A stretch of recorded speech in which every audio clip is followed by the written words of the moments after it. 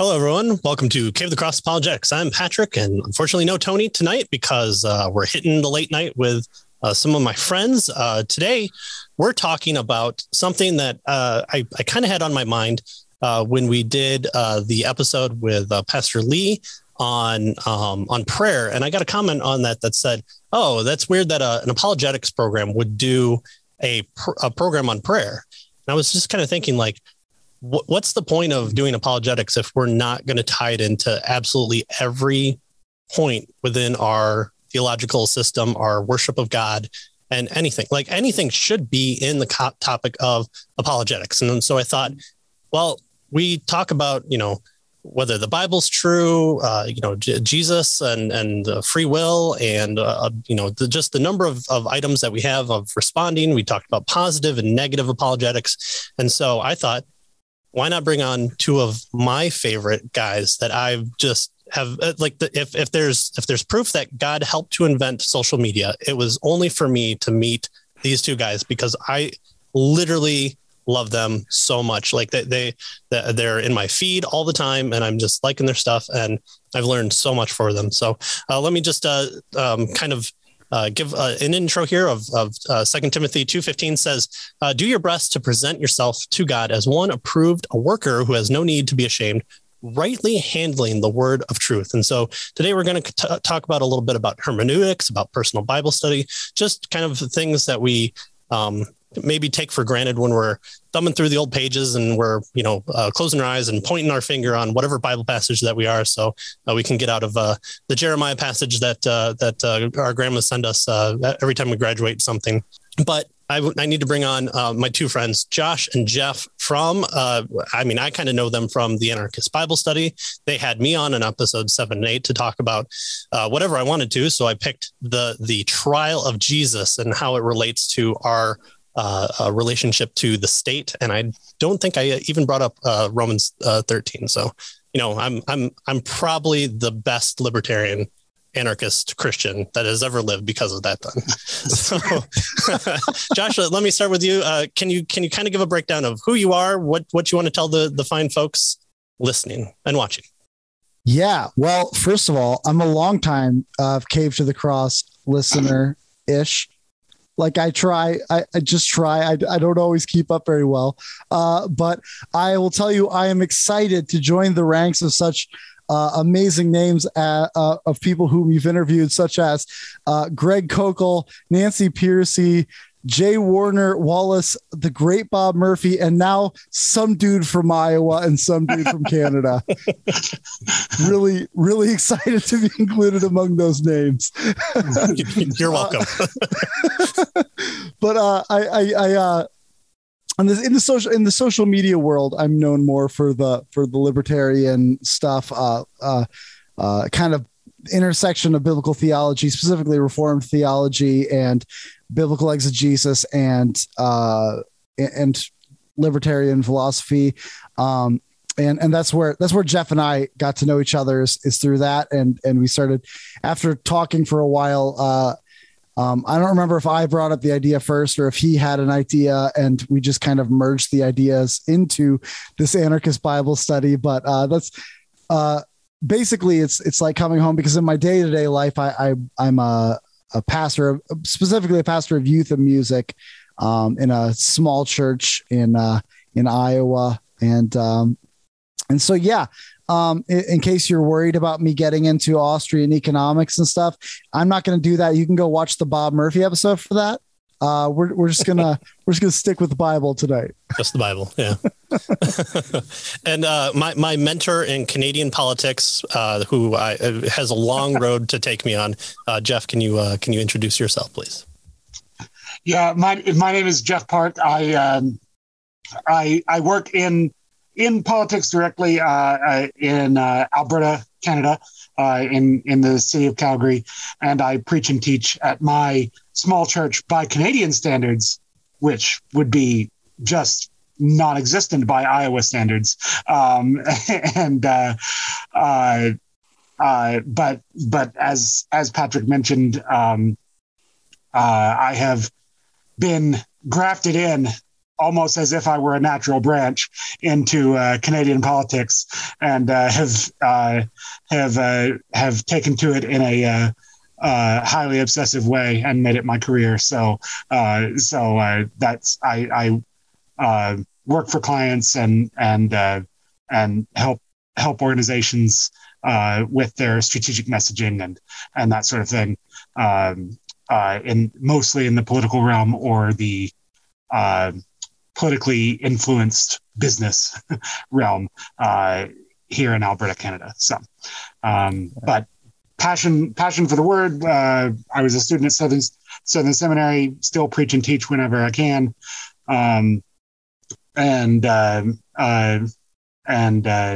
So that's why I got involved with IONCAP with the Anarchist Bible Study, and why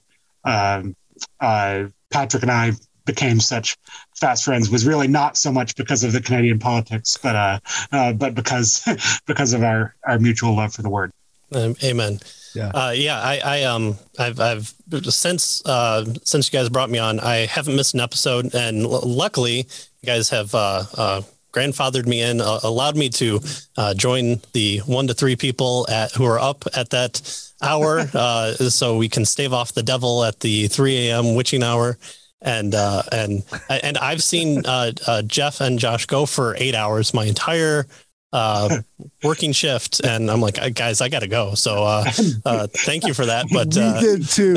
We really should have too. Yeah, but I've also seen Jeff preach within 40 minutes, and I'm like, can he do that? Isn't that a law? So yes, I believe it or not, I preached within 25 minutes. I think that might make me not reform. So you guys have the background for it. Not that Paul went to seminary for 4 years and went into massive debt. That doesn't make anybody a good handler of the word. But what I've seen you guys do on Anarchist Bible Study is you guys are going through Revelation. And of course, the joke is that, we'll get to maybe the middle of Revelation within 7 years, just in time for, the dispensationalists to have the Antichrist come out. Because this is largely a philosophy podcast, then I can make this joke. This is like Zeno's Bible study. Nice. Yeah. So close. Yeah. It's funny because we started on Revelation because we saw there was 2 chapters that were those would be really good ones to get to, but of course we have to work up to it, and now we're like, are we ever actually going to get to those 2 chapters? I don't know. And not just work up to it, you try and take a running start each time, but then you pause on what you've done 4 hours on for the first part because you have more to say. And but at the same time, I love it. That's a spicy meatball for me, and I really have gotten a lot out of what you guys bring to the table. And it's not just we have to release ourselves from the bondage of the state. And you guys are methodical. You're slow to a point of covering the topics that you want to cover, and I just have a lot of respect for the handling of the word that you guys do, that it has caused me to take in to myself how I'm doing it and how I'm doing it with my children and how I'm doing it post after the pastor preaches. And so what can I get more out of scripture? So that's really one of the main reasons that I wanted to have you guys on, because I see how sacred you treat God's word. And so I just kind of want to be able to learn from that, record it, and use this as a ability to put out content that I just get to learn from you guys even more. So thanks for coming on. I appreciate it.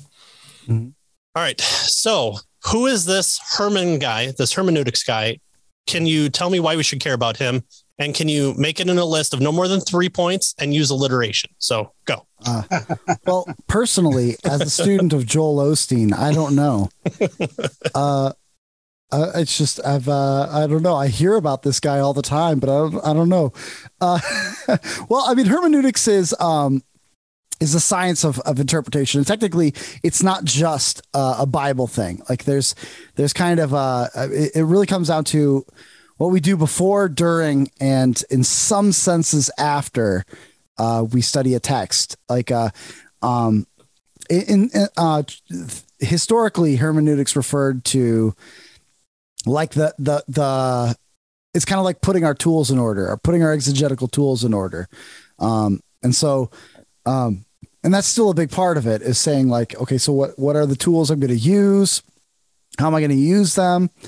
And so it's kind of like what epistemology is to philosophy, hermeneutics is to reading texts.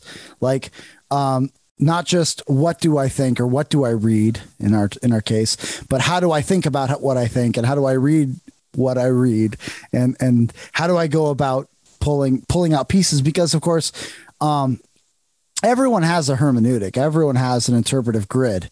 But it's kind of like, because, see, I'm trying to show off the fact that I know some philosophy too. So I'm like, it's kind of like the unexamined, presuppositions are the ones that are the most dangerous. Same thing with hermeneutics. The unexamined hermeneutic is the one that's probably going to get you into trouble. Right. And so, and that's one of the reasons that I like the subject, is because it does deal with our presuppositions, and this presuppositional leaning podcast. We sometimes don't always recognize that when we're approaching the text. We just think, okay, I've got my Bible, I can sit down, read it. Jesus did some things. I'm sure I can pull something from my daily life from that, and I'm good to go. Right. Mm-hmm.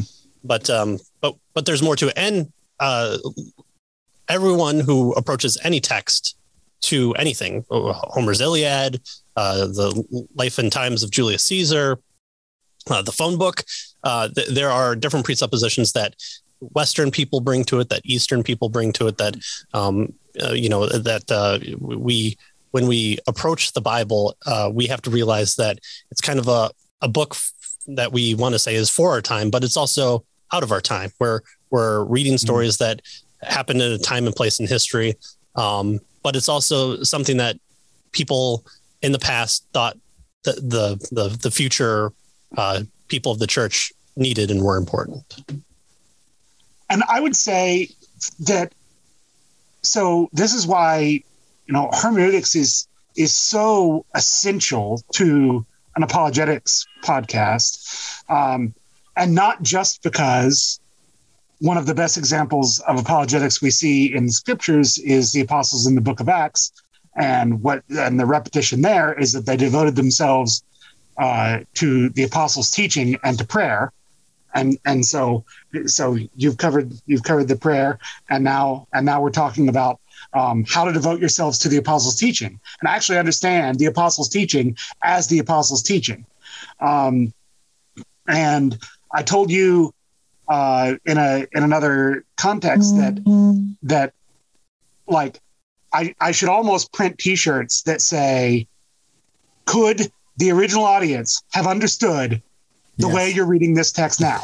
Like it's almost like the IT crowd joke. Did you turn it off and back on again? I do have a shirt that says that too. That's almost our. Did you turn it off and back on again? Could the all right, before we get too far into this interpretation of the Bible you got there, slaps the hood of this thing. We can fit so many interpretations that the original audience wouldn't have understood in this baby. Right. And I think that also speaks to the point of why do it in apologetics, because you're going to come to any atheist who's going to say, well, that's just your interpretation. Who's to say that's the only right one? Or why don't you guys believe in mixed threads, eating shrimp, bacon, raping people, having abortions, and slavery? I mean, those are kind of the big ones that we hear nowadays. And the Christian response of, well, that was just back then. Well, everything was just back then. It's an unhelpful response. Like there's a sense in which, like, there is like you have to have a helpful response. I think the big thing is that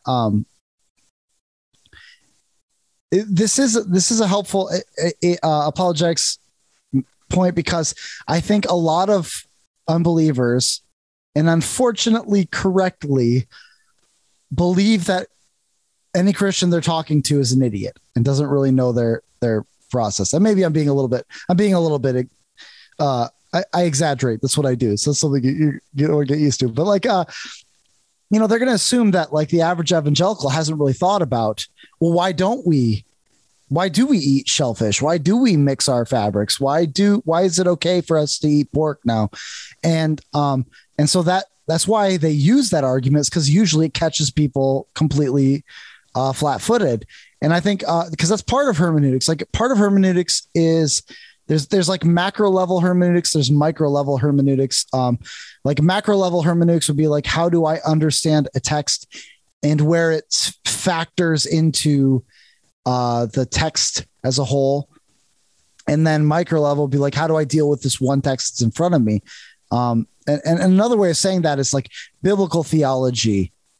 It's which is kind of the discipline of keeping track of the whole story of the Bible. And that's really where those questions of like mixed fabrics and stuff come from, is like, well, first, before I can explain that, you need to understand the concept of covenant and how covenant factors into the story of the Bible. And that was old covenant. Now, everything that is old covenant doesn't pass away.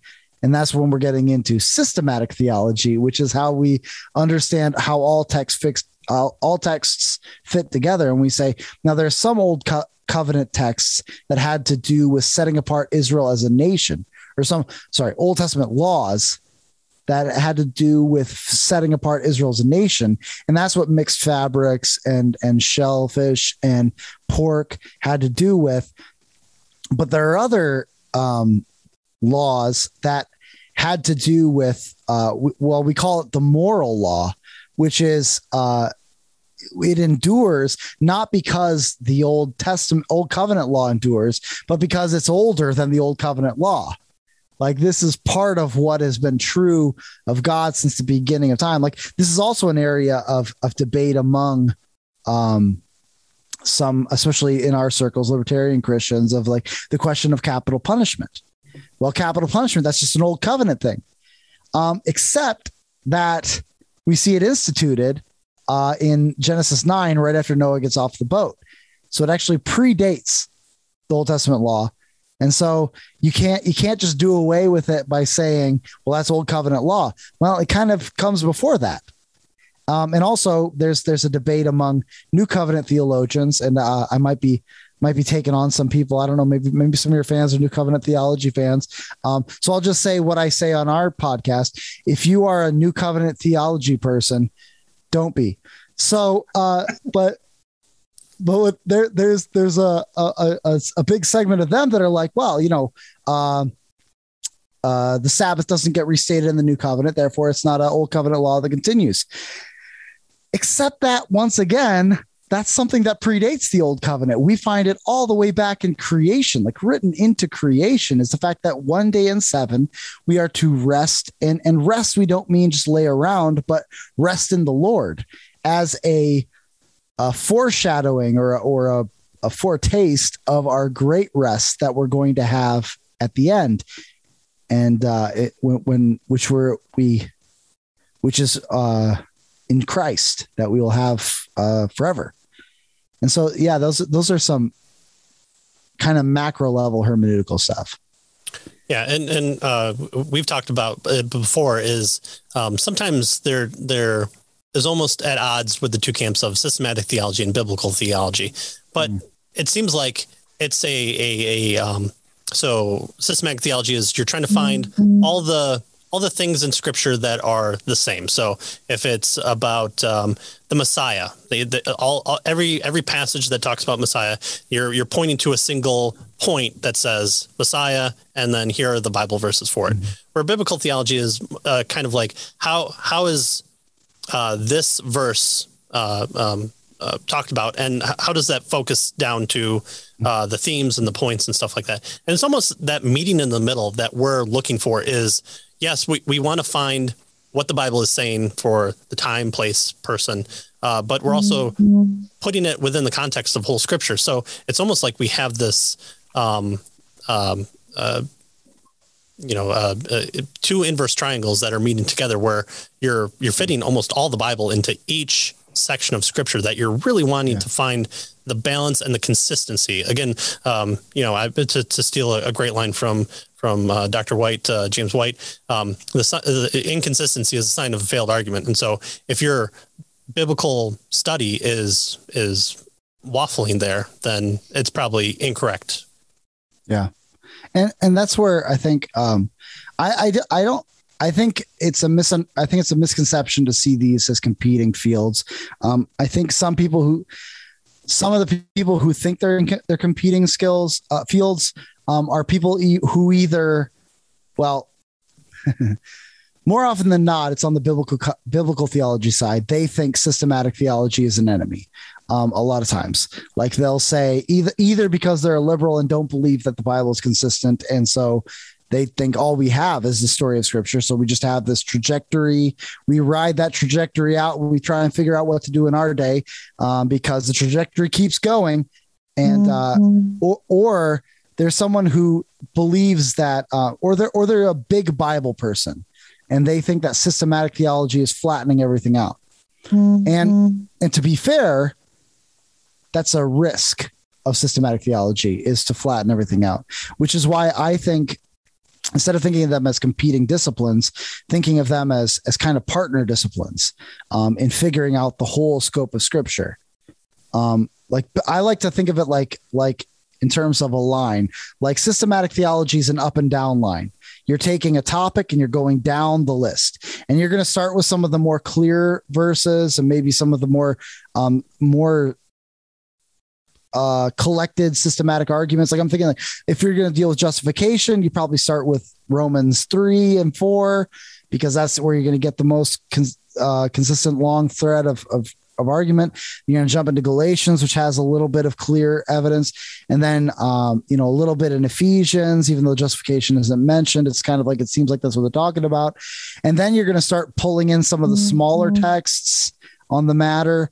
But at some point you're going to have to check with, like after you've kind of constructed what you think is a good justification systematic, then you're going to check with biblical theology of what is the story of righteousness, and see like, okay, does what we find in our systematic, does it match up with this story that's being developed over the whole story of Scripture?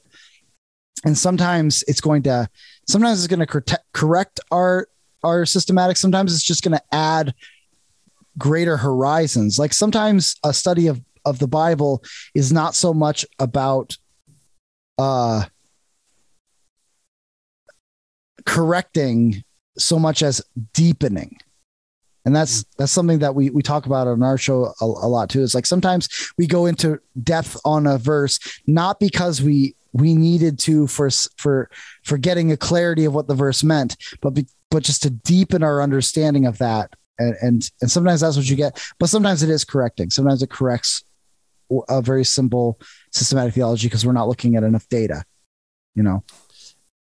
Jeff, is that possible for the average person who hasn't been to seminary, that can just sit down with their Bible behind enemy lines, behind the Iron Curtain? Can the average person do that? And does the Bible tell us to do something like that?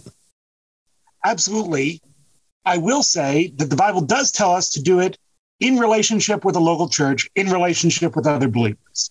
So it's not a matter of me and my Bible alone under a tree. It's not a matter of what we sometimes call solo scriptura. So it is a great benefit to have the help of other believers. And sometimes we have seen the benefit in collecting really smart other believers in one place and using them to train future pastors and send them out. But I consistently tell people in my congregation that I benefited greatly from going to seminary. I recommend it to someone who wants to go into the ministry, with some caveats. But that I have benefited so much more greatly, and my seminary education pales in comparison to just reading the Bible every day since I was 6. Like, it's just, it's familiarity with the word, being able to see the connections between the scriptures, being able to understand, put yourself in the mindset of the scriptures. I mean, one of the simplest examples is just that, and we know this as a difference between the way Christians read the Bible and the way, like, atheists read the Bible. But just adopting the Bible's own supernatural worldview. Like I said, that is a difference between the way atheists read the Bible and the way Christians read the Bible, of course. But I would say that even, I was going to say as Christians, but let me say as Jeff, I too often do not take the Bible's own supernatural worldview into my reading of the scriptures. So that when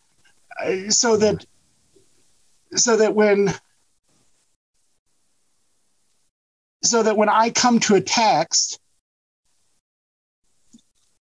I am not reading it right in a certain way because I have not fully onboarded the recognition that say, okay, for instance, in our meeting that we have for the people who do the preaching and teaching in our church this week, we were comparing Acts 2 to Acts 17 as a group of guys and doing a compare and contrast and seeing what we could learn from those, because we're team preaching through the book of Acts. And so we were doing a compare and contrast to see what we could notice there that might help us in our approach to the whole book, which maybe we should have done before we preached all the way through Acts 2. But anyway, you see, this is one of the values of going just way too slow. Anyway, but one of the things I noticed there that I hadn't noticed before, that is really just a product of reading the Bible as a supernatural document about a supernatural world, because there is no other kind of world. Yeah. And because the scriptures are breathed out by God, they're therefore supernatural as well. So I noticed that in Acts 2, there's the famous, they must be drunk on new wine. And then I hadn't noticed before that there's a parallel in Acts 17. There are 2 of them. And hopefully I can stutter enough to remember what they are. It's that one is that he's a ranting and raving, that Paul is a inane babbler is one of the glosses that I gave to that. It's that he's that he's just off his rocker philosophically. They've already got that. They've already got that critique of him. And then the other is that he is a the gloss I gave was the herald of foreign demons. So it's usually translated that he's proclaiming or preaching foreign gods, but the word is actually daimonion, which can mean gods or demigods or whatever, but it's where we get the word demon. And so, and so I noticed, look, like people are going to get saved in both of these events, a lot in the sermon in Acts 2, and only a few in the dispute in Acts 17. But people are going to get saved in both these events. So what is Satan doing? He's thrashing around wildly. He's got nothing on Peter. He's got nothing on Paul. So he's throwing out the wildest accusations to see if they can stick. So that there's like he did with Jesus. I'm sorry? Like he did with Jesus. Yeah. Oh, he casts out demons by the prince of demons. Yeah. Sure. That would make sense. And it's nice of Jesus to quote Abraham Lincoln, by the way. Yeah. In response to that accusation, yes. So look it up, guys. It's great. Anyway, so yeah. I mean, so then this is me applying this process of being more of a supernaturalist, in reading the scriptures and not just assuming that away like we are just so prone to do. So much of it, and one of the reasons I would just recommend just regular, consistent Bible reading is because that's the way you're going to start to read the Bible like a Bible reader and not like a Fox News watcher. Yeah. And I'd say also, like, for me, like, my advice to someone who's just starting, and this is what I've grown used to say, like, when I'm talking to youth, when I'm talking to new believers, I'm always like, here's the deal. I've been doing this for like 20 years. Like, like I've been reading the Bible consistently for a long time. Like I've been studying it. You don't have to have everything right away. Like I'm always a big preacher of patience with people who are just starting out. Like, can I do all this? Not right away. No, probably not right away. It's going to be good for you to just sit under the teaching of the word in your daily reading, just kind of read through it, pray through it. That's a big thing. Like, you talked about prayer. Prayer goes with apologetics, but prayer also is so important for exegesis. If the Spirit of the Lord is the one who inspired the word, the Spirit of the Lord is going to be the one who unlocks it for us too. And so pray through it, take your time, be patient. And yeah, like you said, it's a supernatural work. But then when it comes to doing the hard natural study, I think it's also good to be patient, to say, you know what, even with that, take your time. Like, I worked as a construction worker for 9 months, and I was just the worst. I was just the worst. I learned something very valuable, and that is I should not be a construction worker. But another thing, I remember once this guy was, I was drilling this hole through a board that was through a bunch of boards stuck together. And it was the most crooked, crappy hole I've ever. Do you say crap on this podcast? Sure. I mean, okay. let's go too far for some people. Anyway, I was just this crookedest hole, and it was terrible. And then the guy walks up to me, and one of the other guys, he's just like, here's the deal, man. You left your tools in your belt. He's like, here, you've got this straight edge, this square. So use that. You could have used this in your pencil and drawn a line. You could have lined it up. And so that was this, I remember hearing that phrase and being like, man, how often do we do that when it comes to studying the word? We just leave our tools in our belt.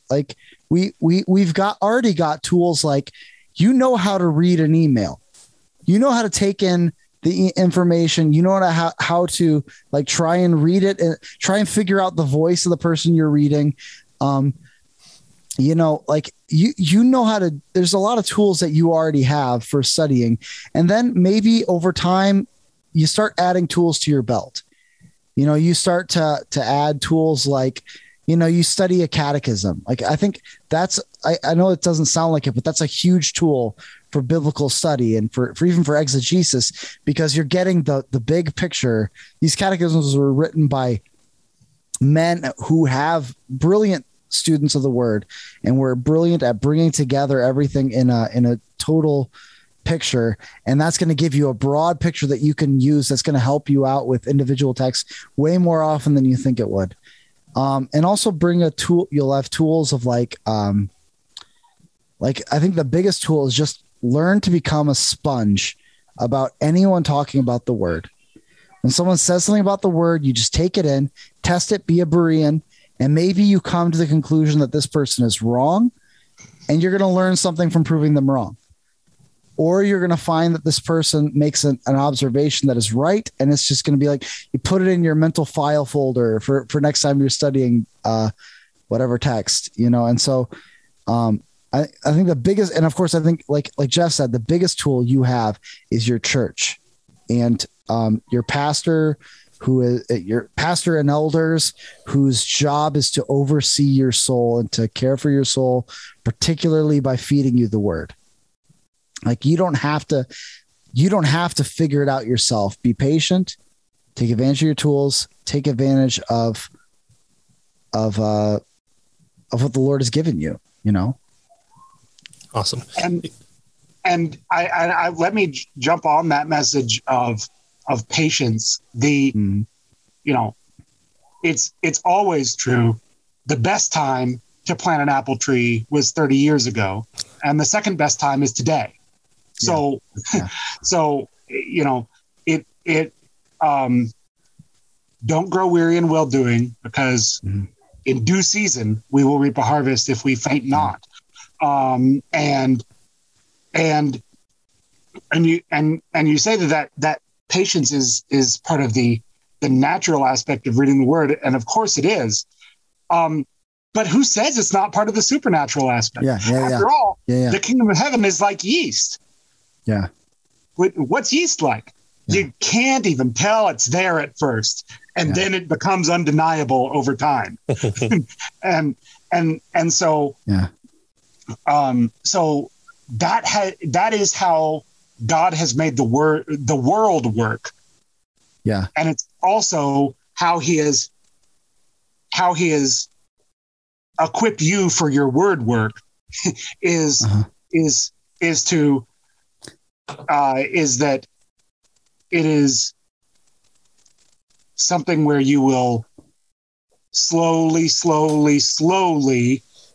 maybe not even feel like you're making that much progress. Yeah. And then suddenly you'll notice that it's had fruit. Suddenly you'll notice that wait a second, I know the answer to this question. Wait a second. I'm seeing this, and I'm seeing how it was back there. And that is just the way God has framed the world. So don't kick against it. You know, I think that the church and the amazing resources that we have in English through the internet today, including, of course, this podcast, but the amazing resources we have available to us, it is that is an amazing way to give a boost to the work you're doing. But ultimately, it's more like farming than it is like jumping in on Bitcoin at just the right time. Yeah. Nice. And maybe I should clarify what I meant by natural. I was reading the Chicago Statement of Biblical Hermeneutics this morning, and they make the comment that in the same way or I guess I think that would mean in an analogous way to the way that Jesus is both human and divine, and how those are distinct but inseparable. In the same way, the Bible is a human work and it is divine work. Like, it is a human work in that you have to remember that these are real men in a real place. Like, this is going back to that thing we talked about with, like, put it back in its historical context, with the original readers have appreciated your interpretation, and say it's a human work in that way. It's written. We have to figure out, in some ways we are trying to learn, what is Paul's style? How does Paul use language? How does this sentence work out? What does he mean by this sentence? Try and figure out what or for our purposes in the gospel, or in the epistle of the Apocalypse, what would the original readers have pictured in their minds, knowing what their city was like and what their world was like, and what is John using of their mindset in order to help them understand this.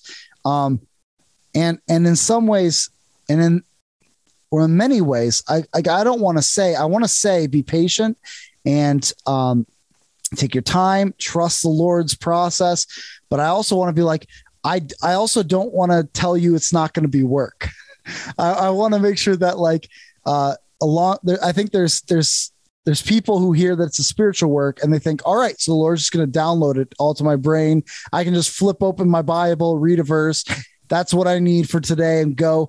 But, like, there is work to it. And I don't want to undermine that. And I want to make sure that anyone listening to this podcast doesn't hear us say it's not work. Like, it's going to take years of study, your whole life. And who knows, we might just be starting when we get to heaven. Like, we're all going to be handed out Bibles in the new heavens and the new earth and be like, all right, I've added a few pages, and then and we're going to have more to study. Yeah.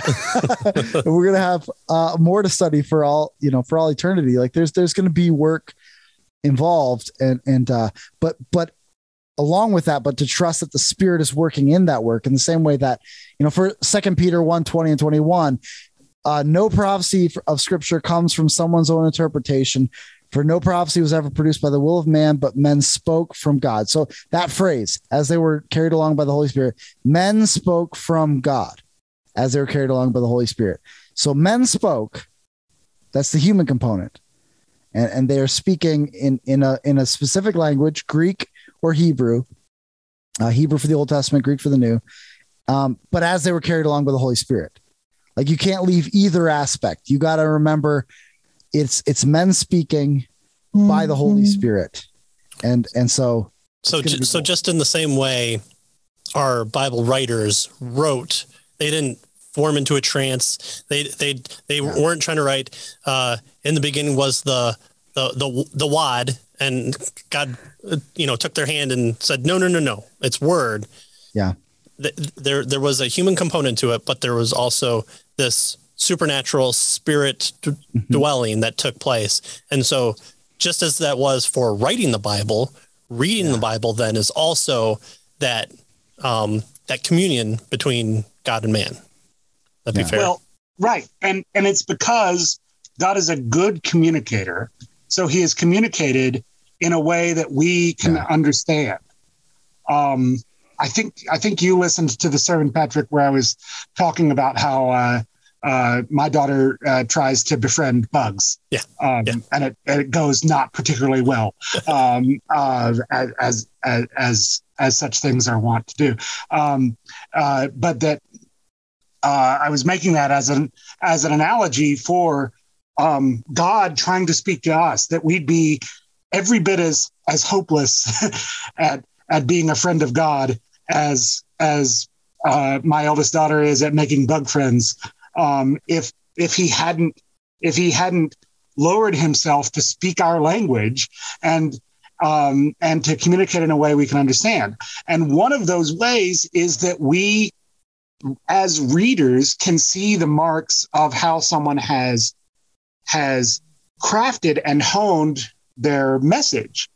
Mm-hmm. So it would be weird if the Bible was not carefully crafted and honed, in that way to where we could benefit from understanding, oh, this is why he put this in this order, or this is why he used this turn of phrase, or this is why he made this reference, and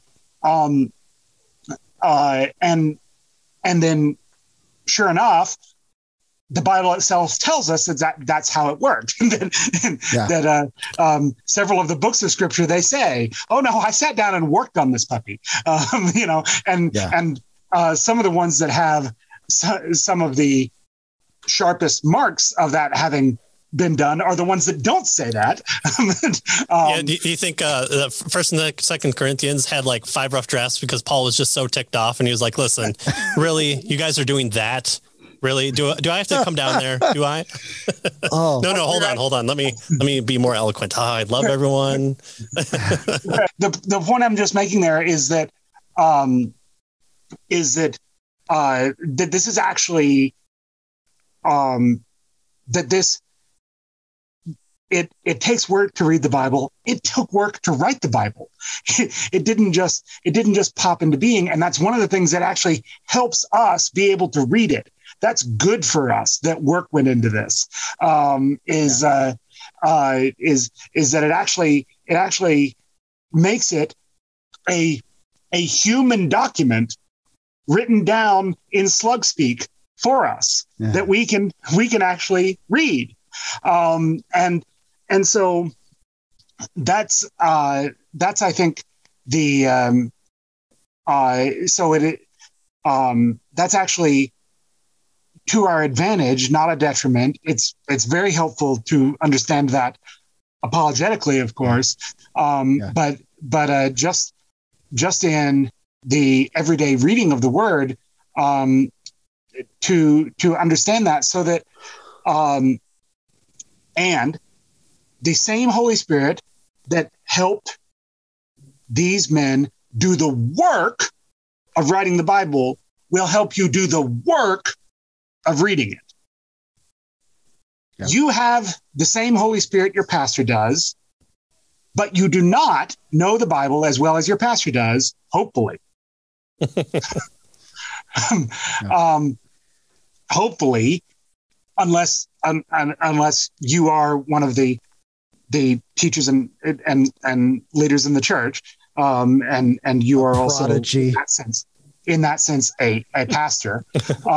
Hopefully, your pastor knows more about the Bible than you. And that's a good thing. That's good for you. It's one of the reasons that God put you in a church. It's a blessing to you. And so it's important to understand that, yes, you have the same Holy Spirit, and he works slowly through human means, so that ultimately we can say, this is presumably coming out somewhere near Reformation Day. Hopefully we can around there. We can probably pretty close. Hopefully we can say that so that we can say that popes and councils do err and have erred.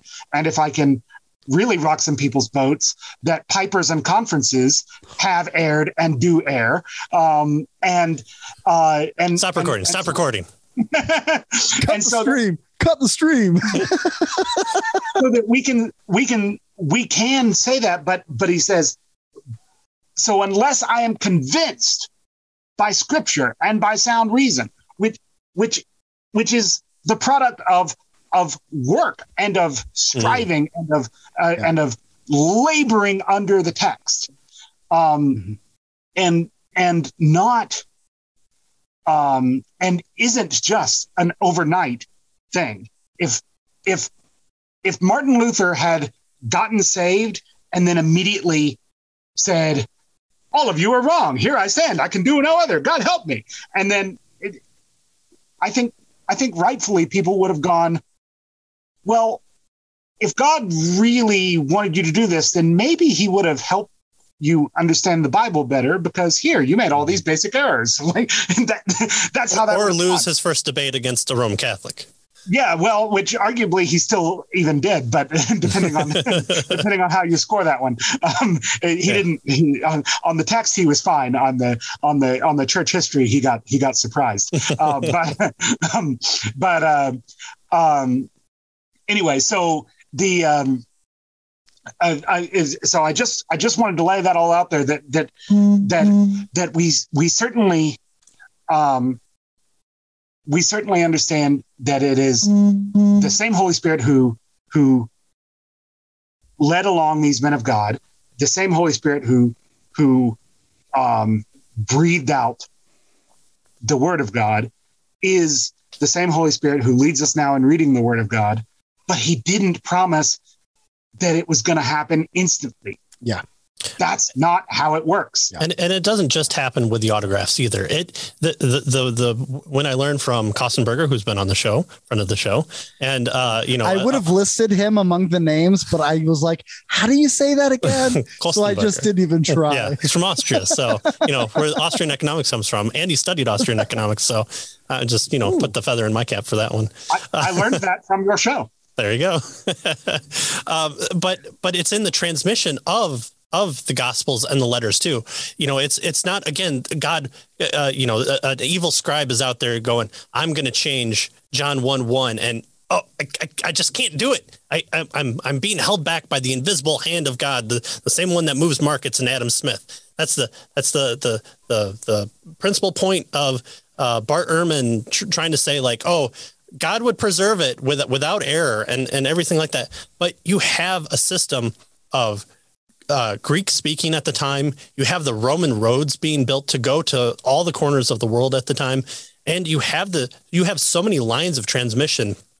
And I would also say within the confines of the first at least 300 years, you have periods of rest of the church and also a rest of the church, which makes things sporadic. And you find, this one has an errant reading. How do we know that they're errant? Is because we can do the hard work of looking at it and going, there are three that speak in heaven, the Father, the blood and the Spirit. How do we know that shouldn't really be there? Although, some guy on horseback put a number next to it. So we're not dropping anything. We're saying, let's be clear on what the Bible is and how we know things. And we're not rewriting the Bible. We're letting God, who once he speaks, creates the canon. And we are now doing better at recognizing the canon. We're not removing anything. We're saying, here we're coming up with more evidence and we have people within the church that are doing that hard work, even still to this day. And I think the beauty of, Jesus being executed by the Roman ruler of the world enabled the gospel to permeate the world in such manner. It's the devil has killed Jesus. 3 days later, he's risen from the dead. Oh no! And the rock has rolled away. But how is that done? And we've talked to J. Warner Wallace, who we put the question to him: if you came upon a murder scene and there's no way human intervention can come about, would you, with your worldview, accept a paranormal event happening? He said once all natural knowledge is gone away, then I'm forced to, because I recognize that there's another level to this. And I think watching Roman Catholics and Protestants debate on transubstantiation, when Roman Catholics say here as church fathers say the real presence of Christ is here, that means transubstantiation. It's like, no, real presence. They believe that the spirit world existed, and so he's present in the scripture. And so when we no longer double check our presuppositions that could be right, but once we hold them in higher esteem than logic or the word, I think that's when we can become just as well a Roman Catholic apologist for the same thing, because we're looking at it through, why didn't Paul list these 5 other things that weren't the case? Because when I write a story, I make clear that I'm only talking about this one city, not these 5 other ones. Well, because you're writing in a context of 21st century Western version that is writing for this type, and you're applying that standard back onto it, which is anachronistic, which, it's Paul's flying car. If there's a flying car within scripture, we might be a little hesitant on even today. We just have self-driving ones from time to time. Yeah.